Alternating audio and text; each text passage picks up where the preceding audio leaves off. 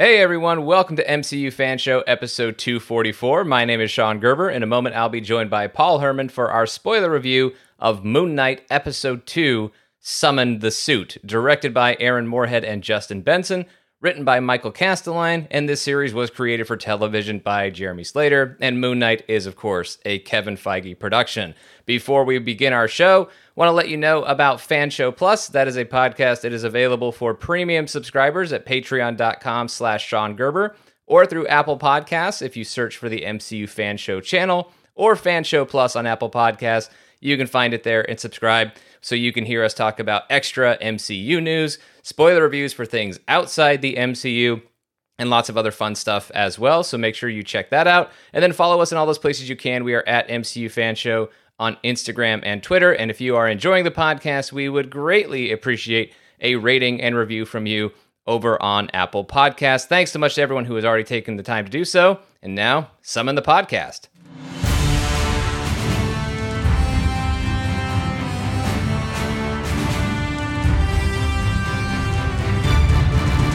How you doing, Paul Herman? Well, Sean, to follow up on my last show, feelings or whatever, good things happen for those who wait. So Yeah. I'm very, very eager to get into this episode. Yes, I am very glad that your patience, as difficult as it was ultimately rewarded. And I also want to take a little bit of time to thank one of our listeners, Leo, who was nice enough to say hello to me and share some kind words about the podcast at Avengers Campus this past week. So hello, Leo. Oh, nice. Thanks so much for saying hi and for listening to the podcast. And thanks to all of you. Hello to all of you who are here listening to this podcast. Also got to meet Mr. Knight at Avengers Campus this past week. That was a lot of fun. I'll probably have to throw a picture or something on Instagram. I'm very, very bad at that. Also saw Moon Knight at like the Avengers headquarters doing like his whole cape twirl thing. That was a lot of fun at Avengers Campus. So yeah, it's fun to be able to be watching a Disney Plus show and then go into, granted it's a luxury of living in Southern California and being a magic key holder, is that you get to go to the parks and see these characters that you're just seeing make their debuts on Disney Plus, or on the big screen in theaters, which is a lot of fun. Speaking of theaters, Paul, did you get your tickets yet for Doctor Strange and the Multiverse of Madness? No, I mainly because me and Chris get together for that, and we haven't really figured out what we're going to be doing. And I don't know. It's always we always end up finding what we need when we need it. So I don't really need to jump on it quite yet. But I heard it's been selling out other places, so I haven't looked yet. But I'm kind of a little bit more nervous now than I was anticipating. I didn't expect it to be this much of a success outright as far as pre-sale tickets. Yeah, I think it depends on how much of a stickler you are for your theater preferences. Like, I certainly love specific IMAX theaters here in LA or Dolby Cinema here in LA, and everybody loves those theaters out here in LA, so they're the first ones to go. So I had to get after it to get my tickets, although it was a bit of a struggle, as it always is for online ticket retailers. They just can't handle the MCU. Definitely could not handle Spider-Man No Way Home, and weren't really faring much better for Doctor Strange and the Multiverse of Madness. So memo to all of them, they're going to have to upgrade the servers or whatever they have to do to make sure they can handle the demand for these Marvel movies, because it is still massive. But let's go ahead and let's talk about this second episode of Moon Knight, since we have to reward patience, and our audience has certainly been patient enough waiting a few minutes for me to actually start this episode in some in earnest here and get into the nitty gritty. But I did say ahead of time last week that I'm pretty sure I teased it last week, that this was my favorite episode of the first 4 that we got to see via screeners and stuff like that Disney was willing to put out. And I think it's probably not too hard to guess why it was my favorite. It has a healthy dose of Moon Knight in it, if you also count the Mr. Knight screen time that is a part of it.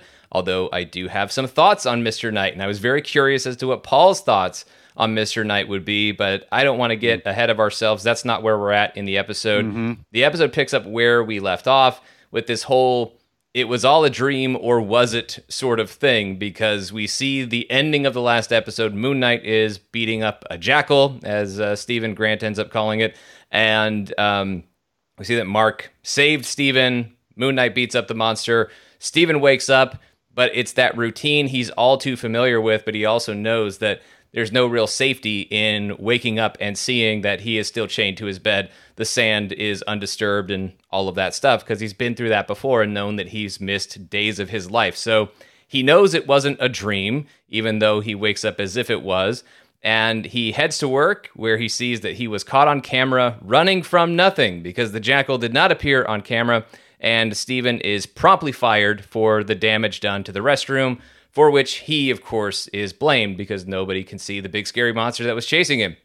I really liked the moment in this sequence, Paul. My favorite piece of this was when Steven is reviewing the camera footage with the security guard who keeps calling him Scotty, and he sees that shot of Mark Spector just looking up and directly into the camera. I just love that Steven recognized right away, like, that's not me. I mean, we can watch as an audience and say that's totally Oscar Isaac, but they did a good job performance-wise on both ends of it, Oscar Isaac did, of really taking on that different identity. And I also like the way that it's set up that the jackals are not visible to anyone else, although we do get to see that they are physically there, not just in his head, based on how things operate with another jackal that we'll see later in this episode. But also other things to kind of pick up on, like the fact that when he went and met with HR, that they recommended a mental health facility, which certainly feeds into Moon Knight mythology for those who are a little more familiar with it from the comic books. But then the guy trying to tell him, oh yeah, they're wonderful. You're not alone. There's just some of these things that were kind of interesting, and I liked Stephen Grant's response to that. Like, that's kind of the problem, isn't it? That he's not alone. And then it was just ice cold, because not only do they fire the guy, and we also find out he has to pay for the damage in installments, they even took his name tag when they were asking if he still had any company property. And the name tag doesn't even really have a company logo on it. It's just Steven with a V, and he couldn't even keep that. But I liked this opening sequence. I thought it was funny, and I also just liked some of the mythology building that was going on there. You know, one thing I loved at this opening was all what you said, but it also kind of sets up that idea, just for a split second, Sean, even though we know it, well, we think we know the jackals are there. Sure. But when, because they keep setting up with Steven, like, oh man, mate, it's gonna be crazy, it's gonna blow your mind, and I'm like, oh, okay, what are they setting up here, obviously? And then, you don't see it. I'm like, oh man, are they going this route of, is it all in his head right away? Is this something that they're going, because that is something that in the comic books, I think brilliantly done, to be honest, especially, obviously in the Charlie Houston run and in the Jeff Lemire run. There's great moments of that where you really are challenged by the fact that, are these things real? Is Khonshu real? And even in the original Doug mentioned Bill Sienkiewicz run, which I just reread over the weekend, there's definitely elements there of, like, is Khonshu really real and things like that. So I immediately was like, whoa, they're going there already. And I kind of was buying into it. I'm like, is that what's going on? I doubted myself until later on in the episode, but I started thinking, like, they're going there. That's crazy. Well, even what happens later on in the episode, you could say that if Steven's mind or Mark's mind, whoever's mind this is, if it's playing tricks on itself, that it keeps adding new things to it and making the trick more elaborate, because in order to maintain this thing. So if Steven realizes nobody can see the jackal and nobody's really reacting to it, and in the security footage, you're not really seeing anything react. Nothing in the physical space is reacting to the presence of the jackal. So it's not visible. Nothing is physically reacting to it. And of course, where most of the damage is done just so happens to be in the restroom, where presumably the museum does not have any cameras, so there's no footage of that. And so I think that's where, but you could say later on in the episode, when people and objects are impacted and physically touched by the jackal, even though they can't necessarily see it, you could say that's just an escalation, right, in the mind of Stephen Grant or Mark Spector, and even when other people react to, some wind flaring up because Khonshu is mad, as we see later on in the episode. So there are definitely some layers to this, and that's always something to keep in mind and think about when you're dealing with Moon Knight, is that question has kind of remained part of the mythology of whether or not these adventures are really happening. And by the way, that doesn't even have to be a question with a binary yes or no answer. Some things may be real and other things may not. It may be a combination of imagined events and actual events that are happening for this character and this various set of identities.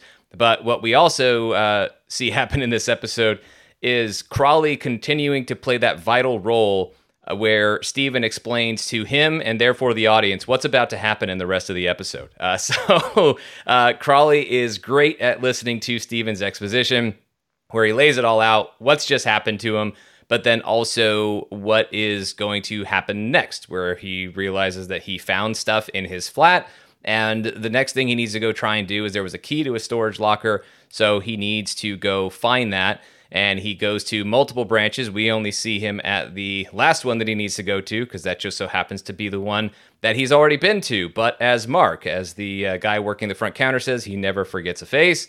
And Mark and Steven obviously share the same face.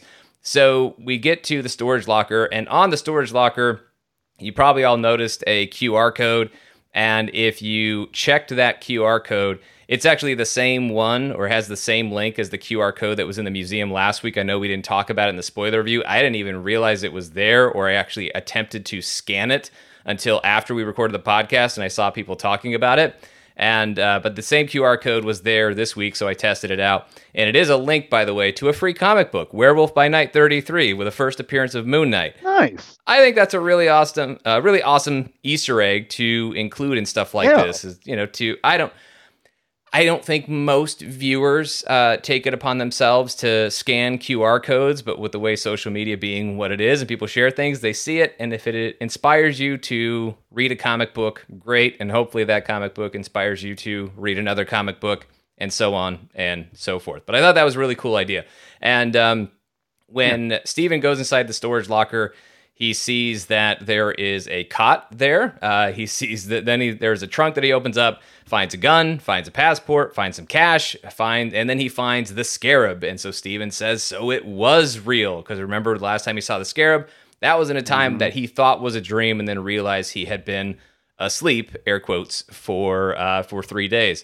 So now he's saying it's real, it's totally real. And we get to see that the scarab is levitating in the air, starting to act a bit like a compass, which we will later find out is leading to Ammit's tomb.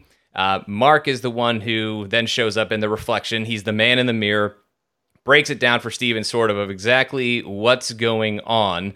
And Mark's whole suggestion to Steven is, this is all too much for you. Just see that cot back there, lay down, take a nap, and I'll come back for you when this is all over. That's not good enough for Steven, who wants to know what's going on. And I really love the breakdown of this, of Mark having to explain very seriously and matter-of-factly what he is, which is also a way of explaining to the audience what exactly this mythology is after only having seen the previous episode, and now you're very early in the second episode. I'm the avatar of Khonshu, protect the vulnerable. He's there to deliver Khonshu's justice, and of course Steven's reaction to this is perfect, because he just thinks it's absolutely ridiculous, and then he's ready to get himself committed rather than do any harm to anybody else or any other property, like we saw at the museum.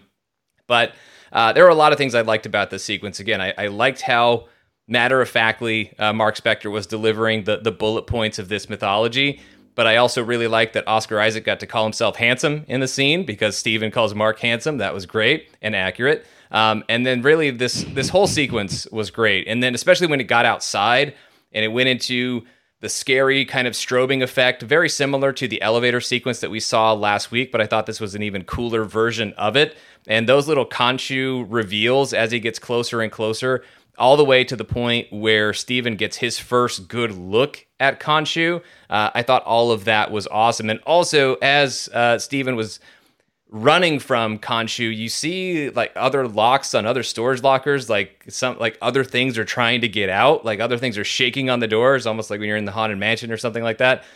All of that stuff I thought was really, really cool and well done. And I'm just so on board with the legit scary horror style sequences that they have brought to this series. I'm really enjoying them.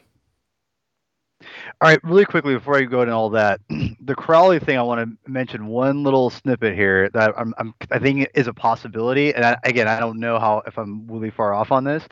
Is one of the things that the Crowley character is based off of is that he's an informant for Moon Knight. Hmm.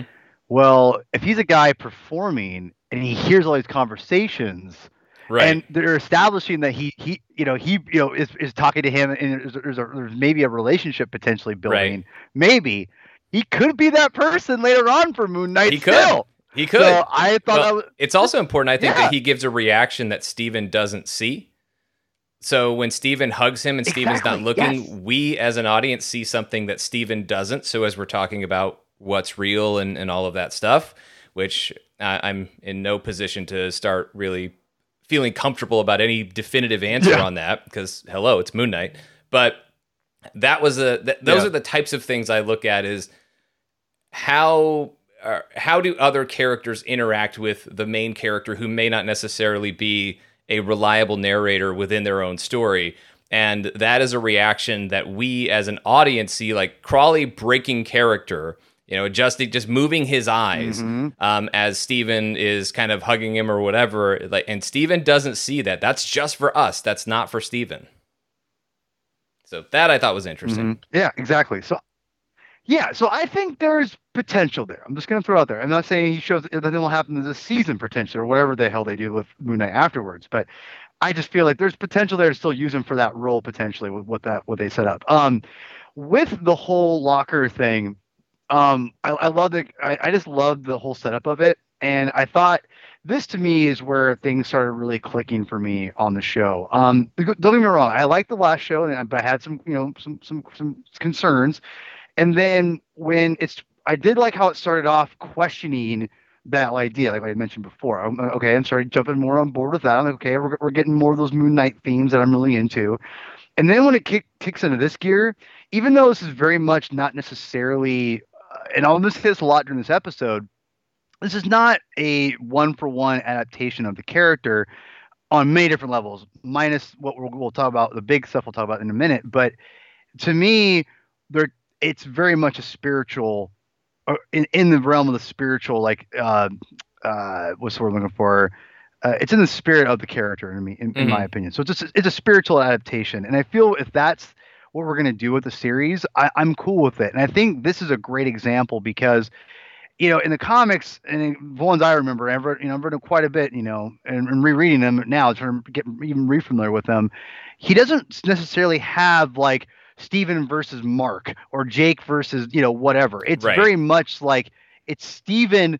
In fact, in the mention Kevich runs, I forgot was it's Stephen Grant trying to ditch the Mark Spector personality, which actually almost falls more in line with this than I think some of the other material we've gotten recently.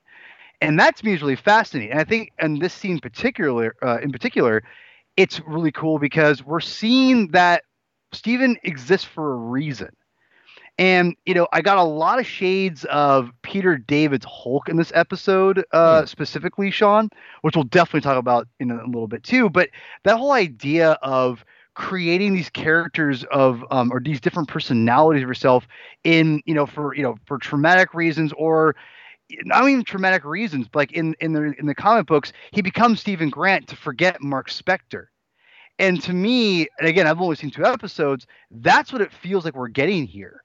Is that, and Mark at this point is like the defense mechanism when things go to hell. And that's what immediately I started picking up on, and I really started digging because we don't really get the one for one, like two guys fighting, personality wise in the Right. comics, but getting it in this here, this is great. And I mean, again, you want to set up your actor and give him the best, the best material to show off and engage with the audience. And I feel like this is the stuff like when I talk about spiritual adaptation and a spiritual successor to this or whatever. This is why, because you want to give an audience to connect to the character and to the property.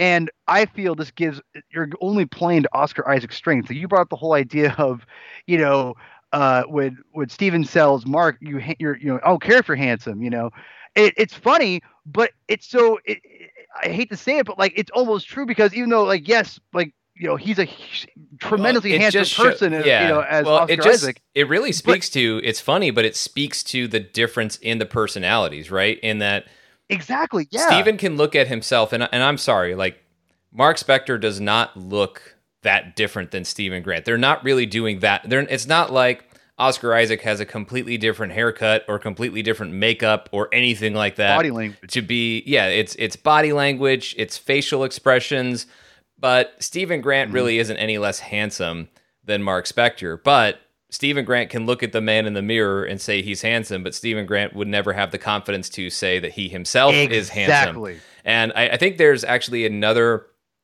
I don't know which personality, we will find out, came first in this version of events. But I do kind of see how Stephen Grant could have been a creation of Mark Spector. And I have some thoughts on that. But the character we need to introduce in order to cover that is the one we meet next, which is Layla, played by May Kalamaui. And she shows up. It's not a convenient coincidence. She was, it's a little convenient that she's right there as he stumbles outside of the storage locker facility. Right. But she was tracking the phone. That's how she found him. And figured that he wanted to be tracked. And that's why he left the phone on, because Stephen Grant doesn't think about things like people being able to track phones. Mark Spector obviously does. And Layla thinks that she's talking to Mark. She is Mark's wife, and she does not know about or buy the Stephen Grant identity. So however long this has been going on, this is not something that Mark Spector ever looped Layla in about, and maybe never had to, until all of a sudden this situation more recently became far more difficult for Mark or Stephen or both of them to control than it had been in the past. And so Stephen says, we got to get back to my flat, because that's where he'll be able to explain everything, including the accent that he can't drop, because as far as he's concerned, it's natural, it's his, even if Layla is growing tired of it. And I like when we get that, when they get to Stephen's place, I like that shot of Layla looking in the fish tank, and that's when the Mark, as the man in the mirror, gets to look at his wife probably for the first time in a while. And there is a very solid out of your depth pun as we're having dialogue delivered while they're staring at a goldfish tank. And Layla also, when we're looking at these little nuggets, Paul, remember how we were clocking, as I think just about everybody was, that Stephen was not talking to mom. Stephen was leaving voicemails for mom. And there's a moment there for Stephen when when Stephen is talking about his mom, and Layla says, "Oh, so you guys are talking again," or something to that effect.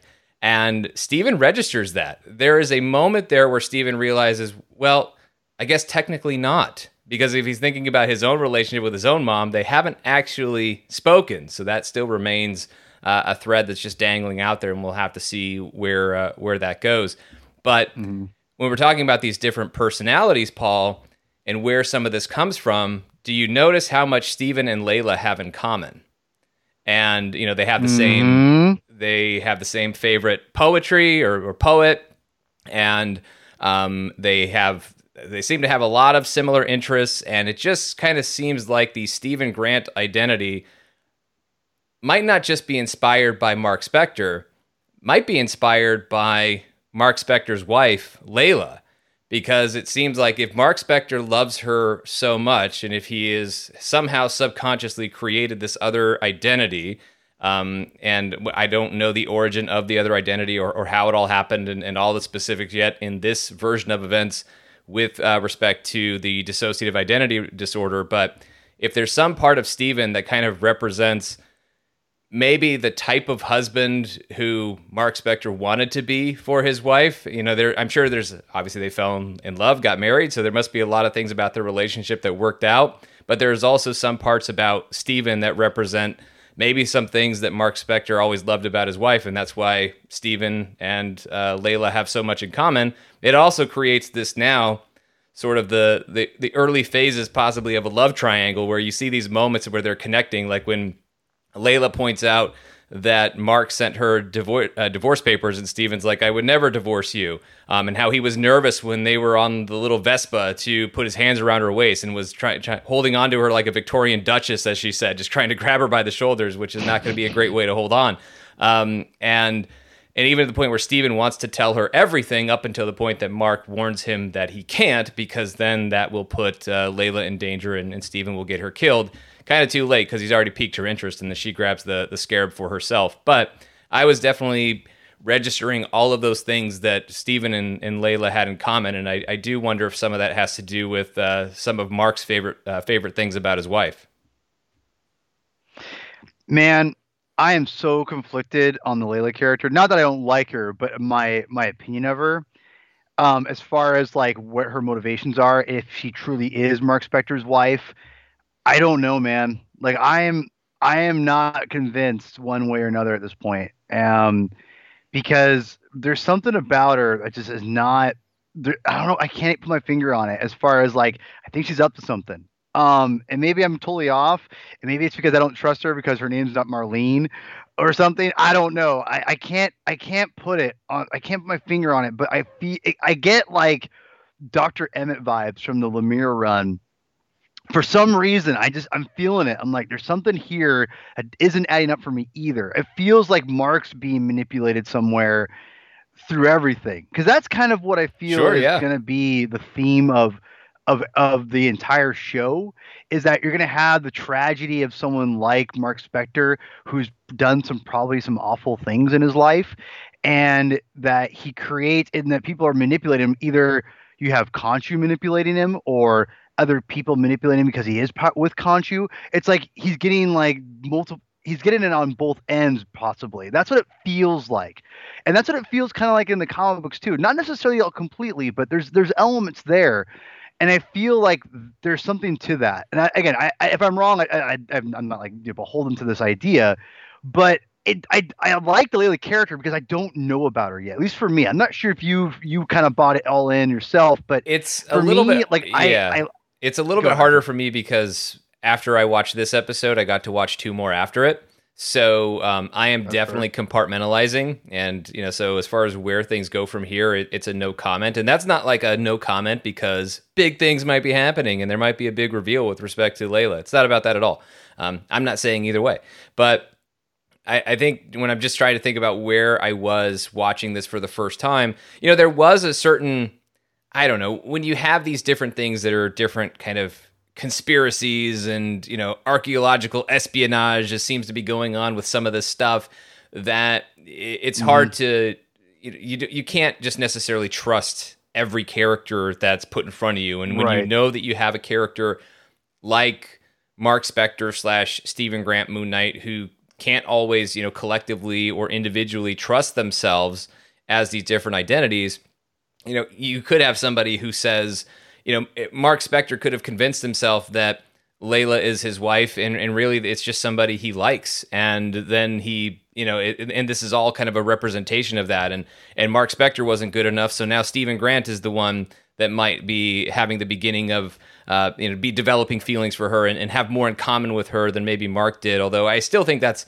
a lot of legwork to have characters, reacting so much. And it seems like Layla really does have some point of connection there, and it really does seem like Mark genuinely loves her, and they have a history, and they have a whatever. Granted, this could all be in somebody's head because that's part and parcel with the comic book sometimes. But even then, the comic books still always end up finding some way to lean back towards like this was real, or this is probably real, or whatever it may be. And as I said, those things, the answer to that isn't always some binary black and white yes or no type of thing, but I did like this sequence though, and we know that Stephen Grant and Mark Spector, like they are 2 identities coming from the same body, and there might be some points that they have in common, and clearly an attraction to Layla is one of those things, but it could be different things that appeal to them, right? Like Layla talks about the adventures that they had, like when she finds the scarab, she is initially upset with him, like thinking that he's just trying to steal the glory of this find, even though that was something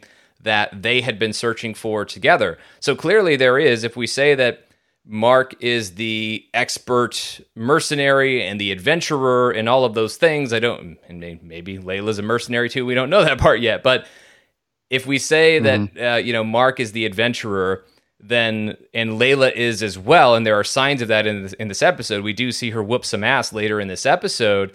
So if they have that part of it in common, but maybe there were other sides of the relationship, like her interest in poetry, in French poetry or whatever, for example, and that's the part that maybe Steven connects with, like these different dimensions to Layla's personality are more or less appealing to a given identity for Mark Spector / Stephen Grant. So there's a lot that's going on there that I thought was really interesting. And yeah, I do like this character, but there's certainly, I think, a question mark there, as there are question marks all over this show. But then the cops show up, cops in air quotes, although I do think they might be cops, but they're just part of Arthur Harrow's clan, as we'll find out, because they take Steven in, but they don't take him to the police station. Meanwhile, we do see that Layla was able to get away with the Scarab, and this sets up another meeting between Stephen Grant and Arthur Harrow. Ethan Hawke is back. So Stephen Grant finds himself surrounded by Harrow and his followers in a place that where Harrow and Amit's advanced judgment has apparently cleaned up. Used to be the roughest neighborhood in the city, highest crime rate. Now everything's okay. They've got beautiful tomatoes. It's fine. And so I really liked this whole sequence. Like I found Ethan Hawke to be eerily charming throughout this whole sequence. Yes. And all of that I thought was just great. His performance was just so understated and charismatic, and there's a lot that gets revealed in this conversation, and I just love how generous he seems, and yet there is this undercurrent of threat that takes over by the end of this whole sequence. But there's a lot of things that I liked. I like Khonshu losing his mind, like yelling at Stephen Grant, kill him, break his windpipe, talking about Arthur Harrow. And, Arthur Harrow talking about, well, this is all he can do. Well, like I was talking about earlier, when the wind kicks up and everything, Khonshu's mad, but Harrow's not afraid of it. And even Harrow later on mocks him, like, I'll bet he's saying, I am real justice, right after, of course, Khonshu said, I am real justice. And he's just... Harrow is so entertaining in this as a character, and Khonshu as well, by the way, because Harrow is just so polite, seems so genuine and kind, minus, the murder and stuff like that. But I also love that Steven has the perfect question to the Minority Report logic of the whole advanced judgment, judging people before they do the bad thing, because Amit knows that they're going to do the bad thing. And Steven's talking about, well, a thought can't be evil, can it? What about kids? And Arthur Harrow never actually says he wouldn't kill kids, because he totally would, based on the way all of this logic is playing out. And Harrow wants the Scarab, and that, as I said, that undercurrent of the threat that's kind of an undercurrent there comes to the forefront as all the followers kind of stand up when it's time to talk about the Scarab. But Steven doesn't have it, and he won't give it up. But Layla has it, and now she's there, and the chase will be on in just a moment. But they're really planting. I think they're doing a good job, though, of having all these different things happening that are planting various seeds that will come back into this story inevitably. Like the history that Harrow has with Khonshu, when Harrow's talking about how before you, Stephen Grant, or Mark Spector, or whoever, before you, I was Khonshu's avatar. And that gives Harrow a very unique perspective on Khonshu. But then also, when we talk about characters who we can rely on and trust, Harrow casts doubt on that for Khonshu, because he's talking about how Khonshu was banished by his fellow gods. They don't take him seriously. He throws temper tantrums like a 2-year-old. And frankly, some of what Khonshu does seems like a 2-year-old temper tantrum based on the way that he responds to some things in this. And also whether or not Khonshu can be trusted. Like, I've been where you are, and I was told a bunch of times that I was about to go on the last mission, but there's always just one more. And all of that stuff I thought was great. I mean, I thought it was a really smart way of delivering just tons and tons of exposition, but doing it in a way where it really felt like it was pushing the story forward and developing the characters and allowing you to get to know the characters without just coming across as a static info dump. Man, Ethan Hawke is just so good. I mean, I loved him in the last episode, and I love him as an actor. Holy crap. Like, this episode, even more so, just shows you how good of an actor he is. And I think just the charming quality that he portrays Harlow as is just... You can't, like, it can't be overstated or understated. It really is. It's so, it really is something that I think is often not lacking in villains, because I think a lot of criticism are for Marvel villains in general. Like they're all always charismatic. You got Loki, and then for a while you had Kingpin, and there's better. And to me, I always thought that was I always thought the villain aspect was a overblown thing for people to like, is you're villains, whatever, But I feel like Ethan Hawke is a great example of he just utilizes everything to his advantage. And I don't think Harlow's like this most amazing character, but I think Ethan Hawke portrays him so well that he is a compelling character because of Ethan Hawke. And again, I'm not saying it's bad writing. It's just, it's a bad guy, whatever. And even though I like the idea of an Avatar before Moon Knight, which again, I don't know if I've read. I don't think that might be a newer concept potentially. I don't know. I remember Jeff Lemire's run. It dealt with that idea of like the other avatars and everything like that, but I don't remember like an Avatar before, Stephen Grant or Mark Spector, and then whatever. So this is all very interesting ideas, and I like that concept that like there's Khonshu can take away and give it to somebody else or whatever. That's all really fascinating, and that was really cool to see them work that all through together.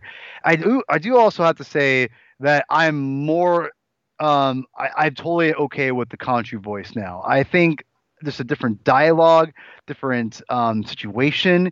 It made me kind of buy into the characters or the actors portraying him way, way, way more. So I'm totally cool with the voice now. It works for the character, so I'm good with that. But yeah, I felt like this is a great scene. And I also idea of again using if you put Mark Spector in that scene, Sean, it's a little more intense. It's a little more like stereotypical. Right. Oh, we're like, I'm gonna destroy you and blah blah. I don't really trust you, Harlow, blah blah. But with Stephen Grant, it's a little more easygoing. You can understand why people follow this guy. And again, I feel like the difference making Stephen Grant this different character, like a completely different person, does not know about Mark Spector, is kind of done on purpose to kind of have these moments and use them in different situations, interchangeable, or not interchangeable, change them out when you need to kind of get certain points across. It's pretty genius, to be honest. And I actually do. That's why I love the direction they've taken the character, that it's not one for one from the comics, but because of moments like this, it makes things more interesting and more compelling from a show standpoint. So, I loved all of this. This is great stuff, and I loved this. Khonshu yelling at Stephen Grant, break his windpipe. Yeah, I was great. Yeah. Kill him, break his windpipe. Just cracked me up. I was it was great. And I love that. I think the point you made about Stephen Grant being the right person to be having this conversation instead of Mark Spector, I think that's really important because it helps that this conversation that Arthur Harrow gets to have, he gets to state his case to somebody who's not devoted to Khonshu, somebody who's not already aligned with him, or at least doesn't think or know that he's aligned with him. Somebody who's even Stephen Grant, who we already know is like the ultimate fanboy of the Ennead and Egyptian gods and all of that stuff. He doesn't believe it's real. And so as he's just coming to terms with the fact that some of this stuff might be real, and even though he's questioning his own sanity at this point in time, and it's starting to, although there's more and more evidence as he's seeing that this might actually be real, but he doesn't have this devotion to Khonshu, and he's almost a little bit more of an objective audience to Arthur Harrow. Yes. But that also makes his questioning of Arthur Harrow is that much more authentic, because Stephen is not coming at it when he questions the methods of Ammit and the justice that Harrow wants to help Ammit bring out by getting the scarab, going to her tomb, unleashing Ammit, all of that stuff. He's not coming at it from Khonshu's perspective. He's not necessarily representing Khonshu or any of the gods or anything. This is just Stephen Grant looking at this and saying, this isn't right. Like, what you're doing isn't right. And he boils it down to that simple question, that simple but very important question of, okay, well, if you think that, if you're killing somebody before they've done something wrong, aren't you killing an innocent person? It brings it all the way down to children. And it really forces Arthur Harrow to try and defend this. And then he talks about how the cure for a disease is sometimes, the difference between the disease and the cure is sometimes just dosage, and talking about diseased limbs and amputation and all of that. And Stephen Grant just calls BS on that too. Like, you can't compare children to diseased limbs. And it really puts Harrow in a place where he can't justify where he's coming from, but he's just going to do it anyway, because at this point, this is what he believes. But I think all of that was, that conversation got to be even better because it was Stephen Grant who was having it. But it's important to note that Mark Spector still hears all of that. And we know that Mark Spector is dealing with some of his own doubts about Khonshu. Like, he owes Khonshu his life, but at the same time, he's now hearing that he needs to do just one more mission. And now here's a guy saying, I've been where you are before. Because even Harrow's saying, I want to talk to Mark. And Mark doesn't get to take over, but I'm sure Mark gets to listen. And he gets to hear Harrow say that, this is a familiar thing, a familiar tactic from Khonshu. So you can't trust him when he tells you that it's just one more. So there's a lot that's going on there in the central conflict between our protagonist or protagonists and our antagonist, but then also within the mind of Mark Spector and, of course, his relationship with Khonshu, with whatever exactly that may ultimately prove to be. But the chase is about to be on because, again, they're going after the Scarab, and Layla is not going to give it up. So we see Harrow releases another jackal, which shows us most likely how the first one emerged last week, because we never actually saw that. It was just there, and it emerges from the crocodile cane that has a tiny sliver of power from Ammit. It was a gift for her first avatar, and now Harrow has it, unleashes another jackal, and as Stephen Grant and Layla are running away, we see that Layla can take care of herself, because Stephen definitely isn't much good in a fight, but Layla is, as we see. And then as they lock themselves in a room, Layla tells Stephen to summon the suit, but he can't. He doesn't even know what that means. He tries to explain it, but he still can't do it until he absolutely has to, as he jumps out a window with that jackal in pursuit, or falling out a window, and he wants a suit, and the one he gets is Mr. Knight. And he gets a full superhero landing that he can't hold on to, and then he just falls over, which I thought was terrific. Okay, Paul. Mr. Knight. Yep. This was something that, as I think I told you off air, and then I mentioned that, I think I had teased it a little bit on the podcast last week, but as soon as I saw the suit, I knew that you loved it. We already saw we responded to images and posters and all that stuff of Mr. Knight and thought, okay, that suit is absolutely perfect. So where I was wondering how you were going to feel, because I knew how I felt, it was more of the characterization of Mr. Knight. So the look, nailed it. Mm-hmm. But this is not Mr. Knight, at least not as, maybe they've updated it in more recent Moon Knight that I haven't read, but this is certainly not the version of Mr. Knight that I was familiar with. Now, I want to give them, I need to throw out some caveats here, because I need people to know that I'm thinking about all of these things when I'm having my own assessment of this anyway. The suit, as I said, perfect. This choice makes sense creatively, and I think what they did, it makes sense because they had to fast forward, and I'll explain all the ways that they had to fast forward, why this made sense, but I really do miss the hard-edged, supernatural, noir detective version of Mr. Knight, because that's not what they present here, where he is kind of the dapper Moon Knight, a product of Stephen Grant's imagination. It makes sense in the context of this show, and I don't blame them for it, and I don't have a problem automatically whenever Marvel Studios and the filmmakers that they hire, when they make certain changes as they adapt these things.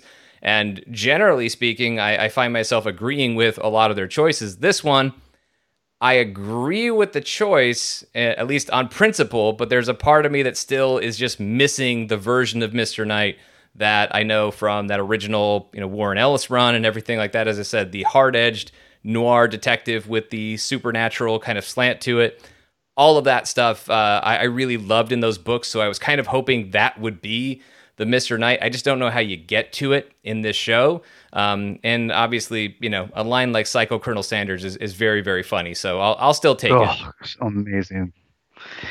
Yeah, When you were the person who was very curious of the direction, that obviously perked my ears, being like, okay, what does that mean? And for those who don't know, I avoid spoilers for everything. Even if Sean would tell me stuff, which he doesn't, I wouldn't want to know. That's not my bag. So as the day went on and I was just checking Twitter and whatnot, which by the way, for the most part, people are very respectful about spoilers for Marvel. For Star Wars, not so much. I feel like Star Wars, anything goes. That people will just launch things, whatever. But with Marvel, it seems like people are usually pretty good with the stuff. And I started seeing a lot of complaints from people who love Moon Knight about this iteration or whatever.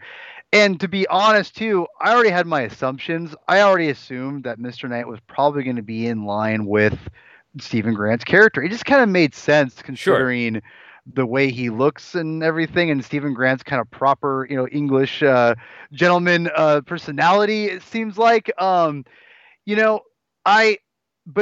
all that said, with the original comic book character of Mr. Knight, and again, I never took him as like that iteration was his own iteration. And the reason why I say that is because like when in the original Warren Ellis run, he also wore like different costumes. He wore like, a very much a variation of the original costume, which is some black, more black in it than, whatever, which I had the action figure of, which is fantastic too, by the way.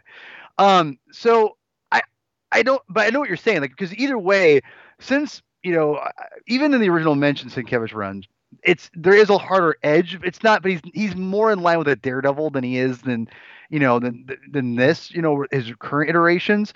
It really was, in my opinion, Charlie Houston when he came in and Doug and David Finch. They really introduced this more violent take on the character, and it kind of slowly evolved from there. So when Warren Ellis started doing the Mr. Knight stuff, and that definitely is a different side of Moon Knight. Don't get me wrong. I want to make that very clear. As far as like violence, that's all more recent. And again, this is just my opinion. I haven't reread the Brian Wood and the Colin Bunn stuff that came after it because I frankly thought it was bad when I first read it years ago, and I'm like, this is bad. And when Lemire came on, it was amazing. So all that said, I love it. I thought it was great. And again, the reason why I say that is because, like I said before, this is not a straight adaptation. And I think it makes sense for what they're doing.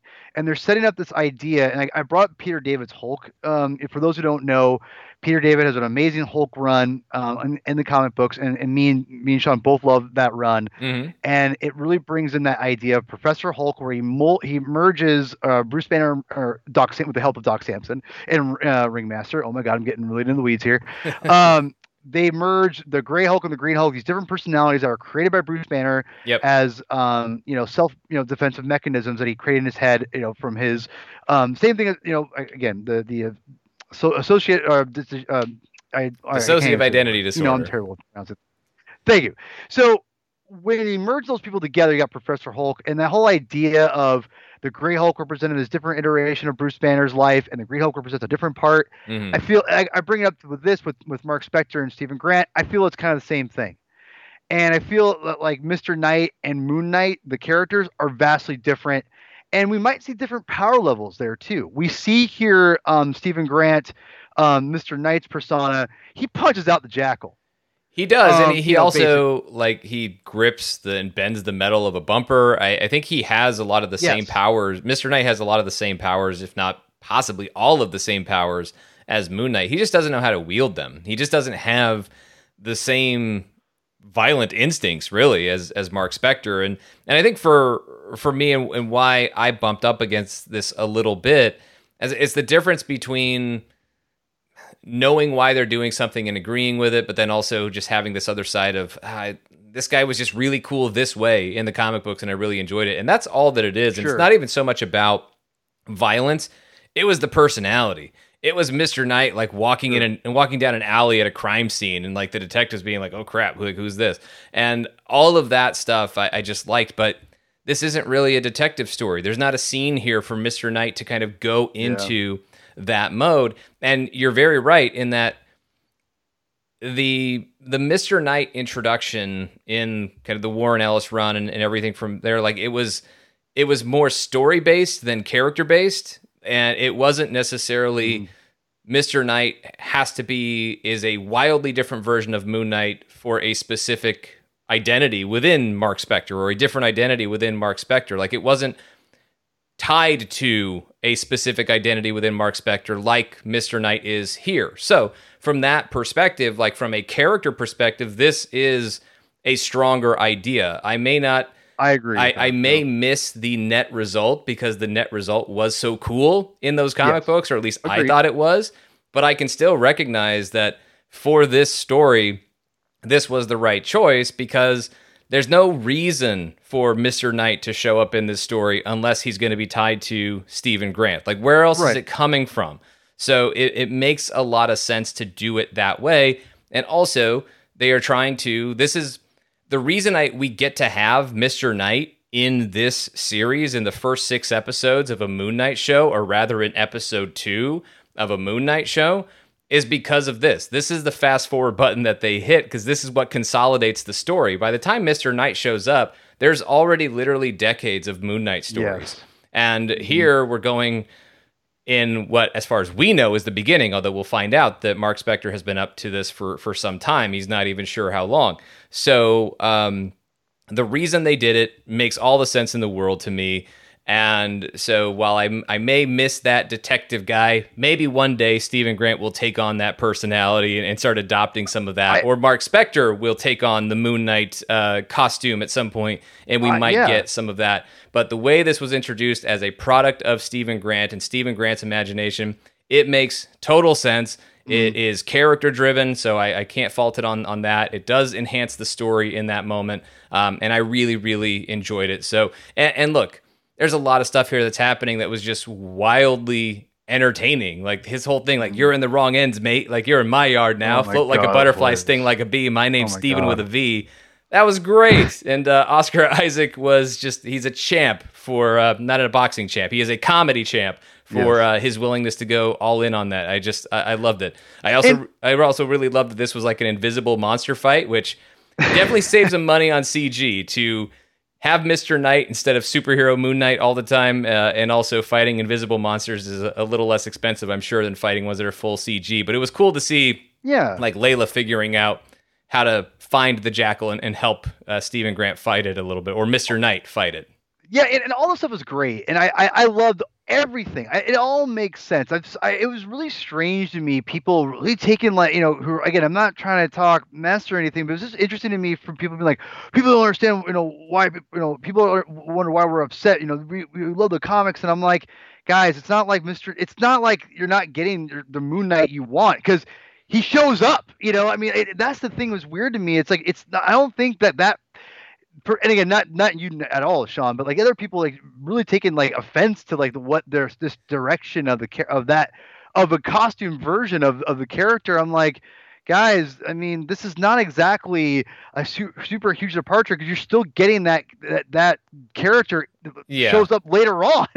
Obviously, I can understand where they're coming from, but I can understand each side of this, where I like the reasons why they did it, and I even like what we have here. I just also like this other version that's in the comic book that maybe we won't necessarily get. I'll never fault them for making character-driven decisions, because I think that's going to lead you to the right place more often than anything else. Yeah, and I want to say this too, and I think to your point, that you wonder if he'll get to that ever to that idea of walking down this in the crime alley, or in the crime scene, and everyone's like, well, who the hell are you?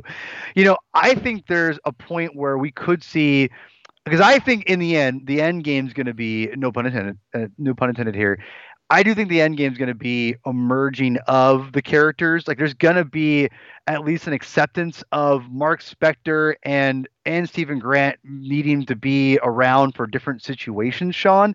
Maybe I think the Moon Knight character could almost be combined, like the Peter David Professor Hulk idea. There's going to be some kind of switch around from, because I think there's going to be different power levels. And again, I've seen this episode a couple times now. I don't know the strength level of the regular Moon Knight compared to Mr. Knight. I'm wondering if this might be, if Mr. Knight might be a physically stronger character than the other Moon Knight version, and that to me would be very interesting because that would make even more reason to have two different versions of this Moon Knight character.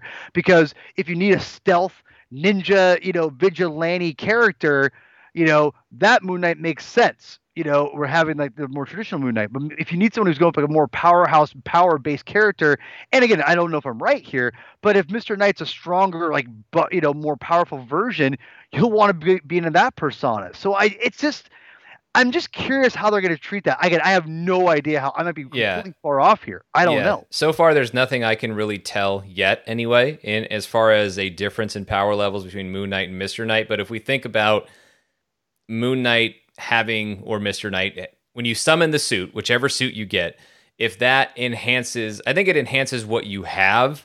And obviously, Mark Spector has skills with respect to fighting and other violent things. Like, he has skills that Stephen Grant doesn't have, or doesn't know he has, and can't access them like Mark Spector obviously can, because for Stephen Grant, this is not him. What Mark Spector does is not him, and that includes the physical stuff. And I think that's where Stephen Grant can hold his own for a little bit. But I also thought that was a really strong moment, because you've had Stephen Grant rejecting the idea of giving Mark Spector control. And if you go back to the very first episode, the end of that first episode, Stephen Grant gives up control to save himself. In this episode, he is not willing to give up control to save himself. But how does Mark talk him into it? Look at these people. Someone's going to get hurt, so you need to give me control. And that is when, Stephen relents and Mark Spector gets to take over and become Moon Knight and summon his version of the suit. Also, by the way, I don't know if everybody noticed, but there is a GRC logo, the Global Repatriation Council, on the bus right there where that fight is happening. So if you're wondering where we're at in the MCU timeline, we are definitely post-blip, as we remember the GRC from, of course, the Falcon and the Winter Soldier. So all of that stuff I thought was really cool. I also liked the tagline that the GRC had on that ad that they had on that bus, reuniting you with your better half. Perfect for what we're dealing with here in Moon Knight. So who knew the GRC was going to be so on point thematically with what we're dealing with here in Moon Knight. But once Moon Knight emerges, Moon Knight follows Layla's instructions to lead the Jackal away, and we get this awesome rooftop chase. There's parkour. There's the Disney Plus logo shot. There is, we get the little crescent moon weapons from Moon Knight, and it all ends. That was amazing. Yeah, it all ends with an impalement, but also like running across the bridge with the reflection in the water. So many great shots in that sequence. But yeah, ending with Moon Knight being able to impale the Jackal before the suit goes away, and it's just Mark Spector again. It was brief, but it really, really worked, and it was cool as hell to see Moon Knight. And certainly exponentially more Moon Knight than we got last week. I know it still wasn't a ton of this costume, but a lot more than just the final shot that we got last week. Hey, one thing I will definitely, even though I would love Moon Knight, Mr. Knight, Moon Knight, whatever, give it to me the whole episode. The one thing that I'll always go back to, and even though I hate to say it, but I'm just going to say it right here, less is more. Because, if you think about like some of my favorite movies of all time, like Ghostbusters, right? What do we all remember from Ghostbusters was the proton packs. Well, how often did they use them? Not very much. There's like the screen time of like the actual stream, the proton packs being used is very minimal. And I feel like a little goes a long way. And even though I want to see Moon Knight all the time, and that would be awesome, this was a great. I love this episode, bar none. I think this is a phenomenal episode, and I think the reason it is because it was such a build up to that with Khonshu and the build up with with Harrow. I said his name right for once for those who are getting really irritated with Harrow. Harrow, I get it. I'm sorry. No, is it? You got me messed up now. Harrow, is it Harrow? It's Harrow. Oh, okay, Harrow. Arthur Harrow. Thank you. But with all that being said, I think that when he actually does show up as the traditional version of Moon Knight that we're all used to, it is so impactful. And again, I know it's kind of done a little bit in the end of the first episode, but to me, to actually get to see it in full-blown action just shows you how just deadly this character is. And again, some of the liberties they take in this version of the character, specifically with the weapons. Oh my God, that's goddamn genius. That's goddamn genius, man. That is just whoo. When I saw, because again, I avoid all that stuff. I'm not sure if that was in the trailer. I avoid that stuff. When I saw that, Sean, I went, hot damn. I'm Yeah. like, where is that in the comics? Let's put that in right now because that is goddamn brilliant. Oh my God. So, yeah, that was just phenomenal. That to me, that with Mr. Knight, and then you have this at the very end, before he turns back into Mark Spector, Sean. This to me showed you how great this character can be and how much he translates so well to screen. And I'm just sitting here like, man, we need to see this character all the time. Like, this is such a great character. So with all the build between Steven and Mark and everything, and now we get two different versions of Moon Knight, it's like, I'm in, man. Like, I am so ready for this next episode. I think the series, like, after the first episode being kind of I will kind of, maybe we'll talk about it at the end, but I wish they would have put these two episodes together. It would have flowed so much better. Right. As maybe it's a little short film, if you will. But yeah, I don't think they needed to stitch them great together, but this is kind of what I was talking about last week, where they could have done a 2-episode premiere. They could have dropped both of these episodes last week, and I think it does a lot for it because it gives you get more Moon Knight that way, which is great. You get Mr. Knight, yes. And also I think it really helps to be able to plant your feet a little bit in the mythology of this. And this episode actually explains some of that mythology, not in a way where it's permanently defined for your full understanding of what may happen in this series, but it at least gives you some sense of where you're at and what you're dealing with as a foundation that then they can play with and build upon and question or whatever they want to do as the series goes on. So I definitely felt like this would have been a great episode to drop along with the first one last week. But I don't really know if it's cost them anything because I don't have any, but not that I'm looking at a lot of social media reactions or anything for Moon Knight, but I haven't really seen people say, well, I only watched the first episode and I quit. I only watched the first one and I'm not tuning in anymore. I think most of the people, if not all of them, who would tune in for the first one are probably going to give the second one a shot. And I think if they do, they'll find a lot to like because this is, I agree with you, this is a really great episode. Early contender for the MCU Fan Awards for Episode of the Year. Summon the Suit for Moon Knight. This one was really great. Although we've still got some other great stuff to talk about from the episode. Like I thought this was awesome, where we see the dynamic flip. I mean, we do see that the scarab that Mr. Knight pocketed, it fell out, and Harrow is able to get it, but then it's the role reversal where now Steven is the man in the mirror, and Mark is explaining that as Steven is questioning Mark's affection for Layla, he's explaining, like, I'm trying to keep her away because Khonshu actually has his eye on her to be his next avatar, and Mark doesn't want that life for Layla because obviously he cares about her, and that's why he's been trying to keep her away from everything. And Mark doesn't even know how long he's been the avatar for Khonshu. Like, has it been the whole time that we've been having and celebrating these MCU heroes, or has it been a more recent thing? It doesn't seem like it's been quite that long, but it's long enough for Mark to have forgotten how long exactly it's been.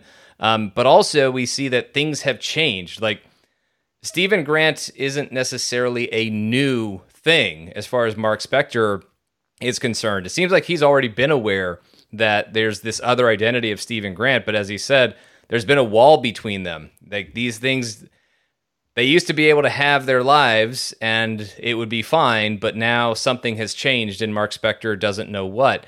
And Steven runs down his troubles and everything that Mark has cost him from Steven's perspective. But then Mark says that, look, all of this that's happening right now, it only gets to happen because of this whole Moon Knight thing. They wouldn't be alive if it were not for Khonshu.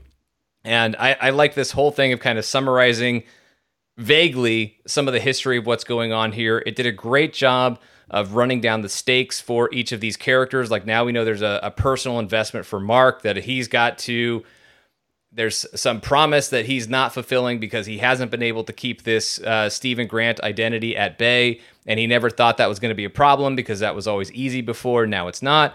And making matters even more complicated is if Mark screws up or he doesn't help Khonshu accomplish some final mission that Harrow has already said may not ultimately be final, then Khonshu is going to choose Layla as his avatar, and we can certainly see why this may not be a life that somebody would want for another person that they love. And so being able to shift the status quo, run down the stakes from each of their perspectives, Mark and Stevens and Khonshu, all culminating with as Steven is kind of just going after Mark, saying he's not going to give him a moment's rest, and Mark just losing it and stomping on that reflection to try and stomp Steven out, literally and figuratively. All of that was great, and there's plenty of great stuff that happens in the last conversation between Mark and Khonshu. But that whole rundown of their perspective, their warring perspectives and stakes, I thought was fantastic. Yeah, this was a very revealing conversation. The whole idea of Layla being his eye on it, and again, this is where I'm starting to kind of really question what's going on exactly. Is Khonshu even being truthful when he says that? To be honest, I'm doubting it. Like I really am. I think there's manipulation going on here, beyond the, at least to me. And maybe I'm totally off, and that's exactly verbatim what Khonshu's motivation is, or that's maybe his eye on Layla completely. Something doesn't seem right there. I'm like, something or maybe off. It's just and this again, is how I motivate Mark. Or if this is all in Mark's head, this is how I motivate myself, is I convince myself it's for someone else. Exactly. So again, that's why I go back to it reinforces my doubt of Layla. This kind of enhances it even more. And again, I could be way off. That's what it speaks to me. And with the fact that Khonshu's saying that, that's exactly what I got from it. Was he's either manipulating Mark through saying, yeah, I've got my eye on Layla, so you better do what I want. Huh, wink, wink, kind of a thing. And so, but again, I like that because even though it's necessarily something I've read in the comics with Khonshu that we later on I would read, but it's spiritually there, again, no pun intended, because Khonshu is always pushing Mark, or is it Khonshu again? Right. Is it really Khonshu? And if it is Khonshu, that makes that's totally in line with what happened in the comics of like, it adds that self-doubt of, is Khonshu real? Is he not real? What is going on here? Is it all in Mark's head? Because like you said, Sean, is it Mark using that as a self-motivation? It's fascinating. This is where, to me, I think the crux of what makes Moon Knight so interesting, they're bringing out a different side of it.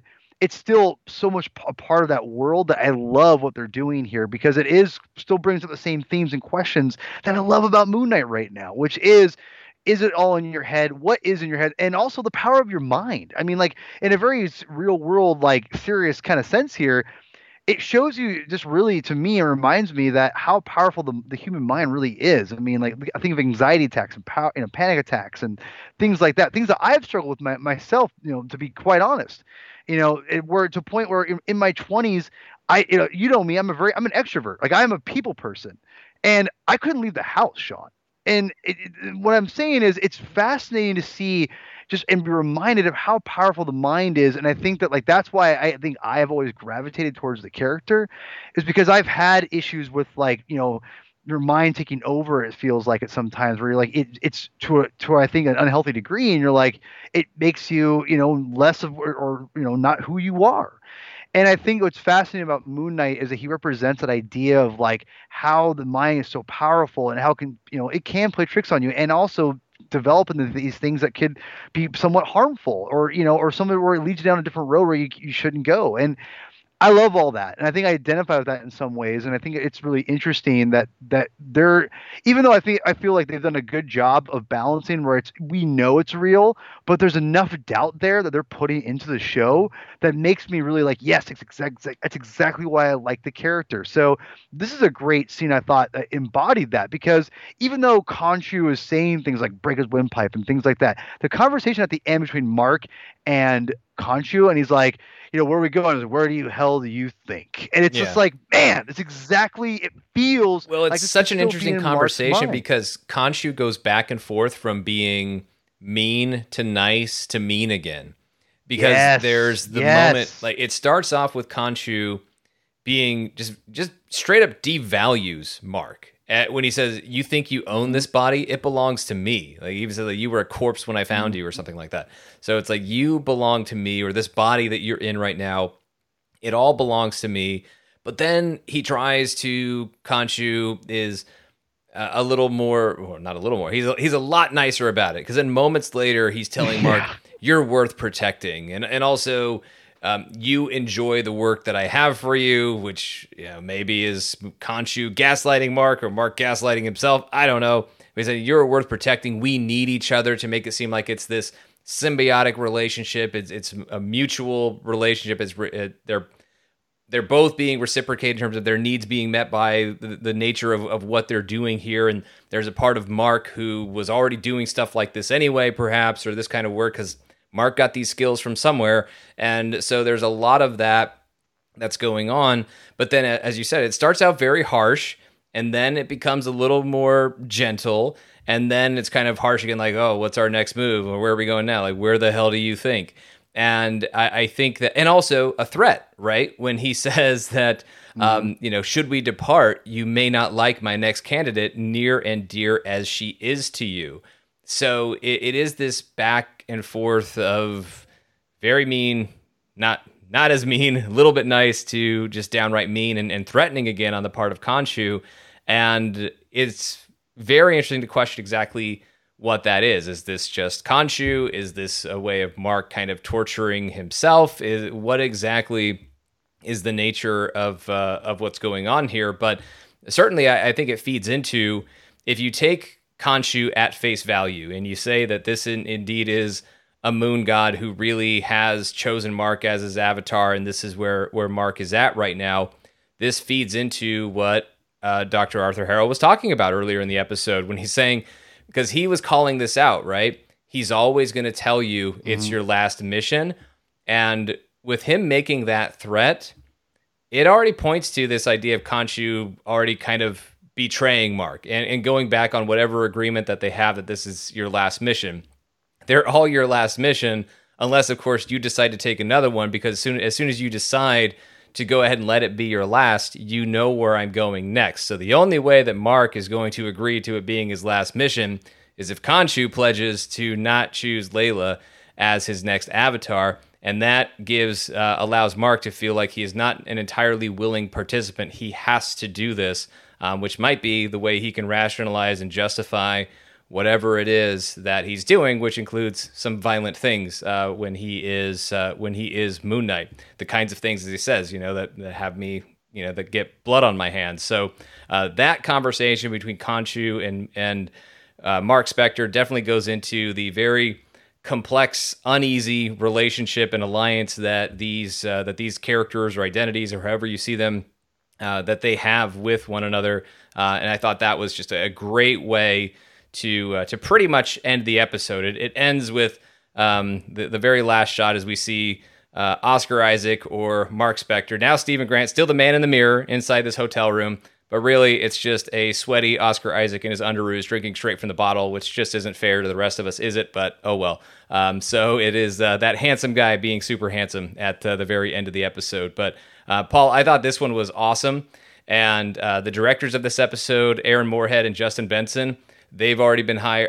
I know they did more episodes of this series, but they are also the ones who are going to be directing the second season of Loki. So I'm very excited about what they did in this episode, what they will still have in Moon Knight, and I'm also looking forward to the rest of the episodes of Moon Knight that they didn't necessarily direct. But really, really pumped up for season 2 of Loki now, just based on the strength of this episode. But yeah, when I got to screen the first 4 episodes, this was my favorite. That's not to take anything away from the next 2 that are coming up. They're both exciting, and I'm looking forward to watching them again and reviewing them in full spoilery detail, as we did so here. But this one is definitely a standout for a lot of really great reasons, which hopefully we've done an adequate job of highlighting here. I think we have, but yeah, I definitely.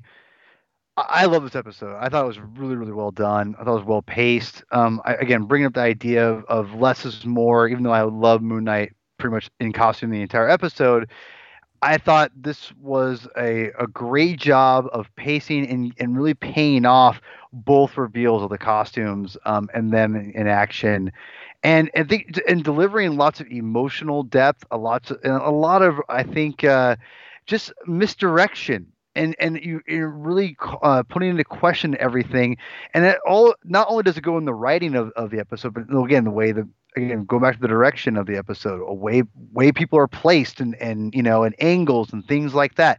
And that's why I love comics, and it's why I love and again film and things like that, where it's those things all you take into account when you're watching this, and you add to the the drama, the angles and the different things that there's you subconsciously sometimes forget when you're watching these things, like and I love that idea. I thought this was a really honestly one of the better, probably, I think, TV episodes of just an all around experience. I think there's been maybe better episodes where you're talking about just from maybe like a pure standpoint, like the season finale of Loki. More specific, like episodes where it's like you're paying off like a whole season, things like that. But you're talking Yeah, about all in all action, drama, humor. Like right. basically what I'm describing is a Marvel film. And this was a 45-minute in condensed Marvel film. I felt like that's a traditional Marvel film as far as like delivering all those aspects that I love, and that I think the MCU has done a phenomenal job of. This has everything, and I thought, like, and again, I just think this it was really well done, and I'm really excited those guys are doing the Loki season 2. So it makes me really confident, to be honest, and so about Loki now. So, and they have more Moon Knight. So yeah, I'm in, man. Like, I think Moon Knight. Even I like that first episode, but now after watching the second, I'm ready for whatever they give me next, and I'm really. I know they haven't really announced or really set with Oscar Isaac what happens after this, but I mean, barring it's going to be in the same vein of what we've gotten in these first 2 episodes, Sean, I think Moon Knight's going to be a huge hit, and I think that I cannot wait to see what they do with the character afterwards, and I can't wait to see what we get this next episode, episode 3. So that's half. We just have all these episodes left. Give me more. I can't wait. I know, right? Well, I know what's going to happen in the next episode, but I am looking forward to watching it again. And this one, Summon the Suit, yeah, I agree with you.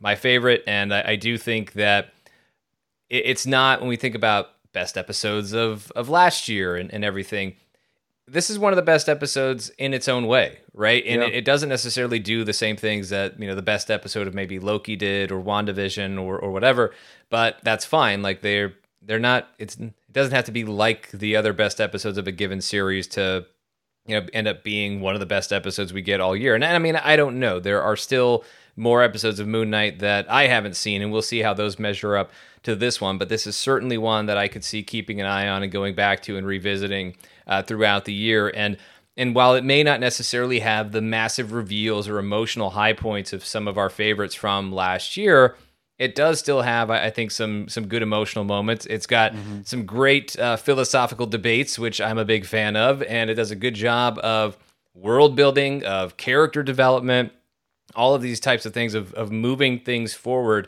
while also just being very, very exciting and fun. So it's a very well balanced episode of a Disney Plus series, and specifically for Moon Knight and where this is at. And I think that's part of the reason why I felt and have continued to feel like maybe this could have been a 2-episode premiere. It's not so much about the first episode not being enough as much as it is about this episode being so strong. But I'm pretty sure everybody who watched last week stuck it out, and they were like you, who were needed a little bit of patience, and their patience was rewarded with a Absolutely. fantastic installment in this episode of Moon Knight. That is where we will wrap up this spoiler review for Summon the Suit. Thank you, as always, for listening, and then make sure you check out Fan Show Plus for additional MCU talk. That's at patreon.com/Sean Gerber, or you can search for Fan Show Plus or the MCU Fan Show channel on Apple Podcasts and subscribe there. Follow us where you can at MCU Fan Show on Instagram and Twitter. Paul, where can they find you? You can find me on Twitter at Herman22 with 2 N's, aka P Thug. Also, please go to my YouTube channel, The Comic Binge. Subscribe, watch the videos, like them because they all help out. And I've got a really cool Moon Knight video if you didn't know about it. I'll probably be talking about Moon Knight a lot. This Tuesday, we're going to be talking about Spider-Man No Way Home, where the story could go, after this with my, now I call it now infamous, because it's gonna be the Spider-Man Council with many of my friends who are in Spider-Man podcast. We're all going to go around the horn and talk about, using the comics as springboards of where the story could go. So I'm really excited to do that. That's going to be every Tuesday we'll do a show, a live stream. So this Tuesday, 7:45 p.m. ish. Check us out, live stream. We'll have a lot of fun. I'll answer comments on the air. So yeah, check us out there. And you can find me on Twitter and Instagram at Mr. Sean Gerber. So for Paul, I'm Sean. Thanks for listening. Laters, Gators.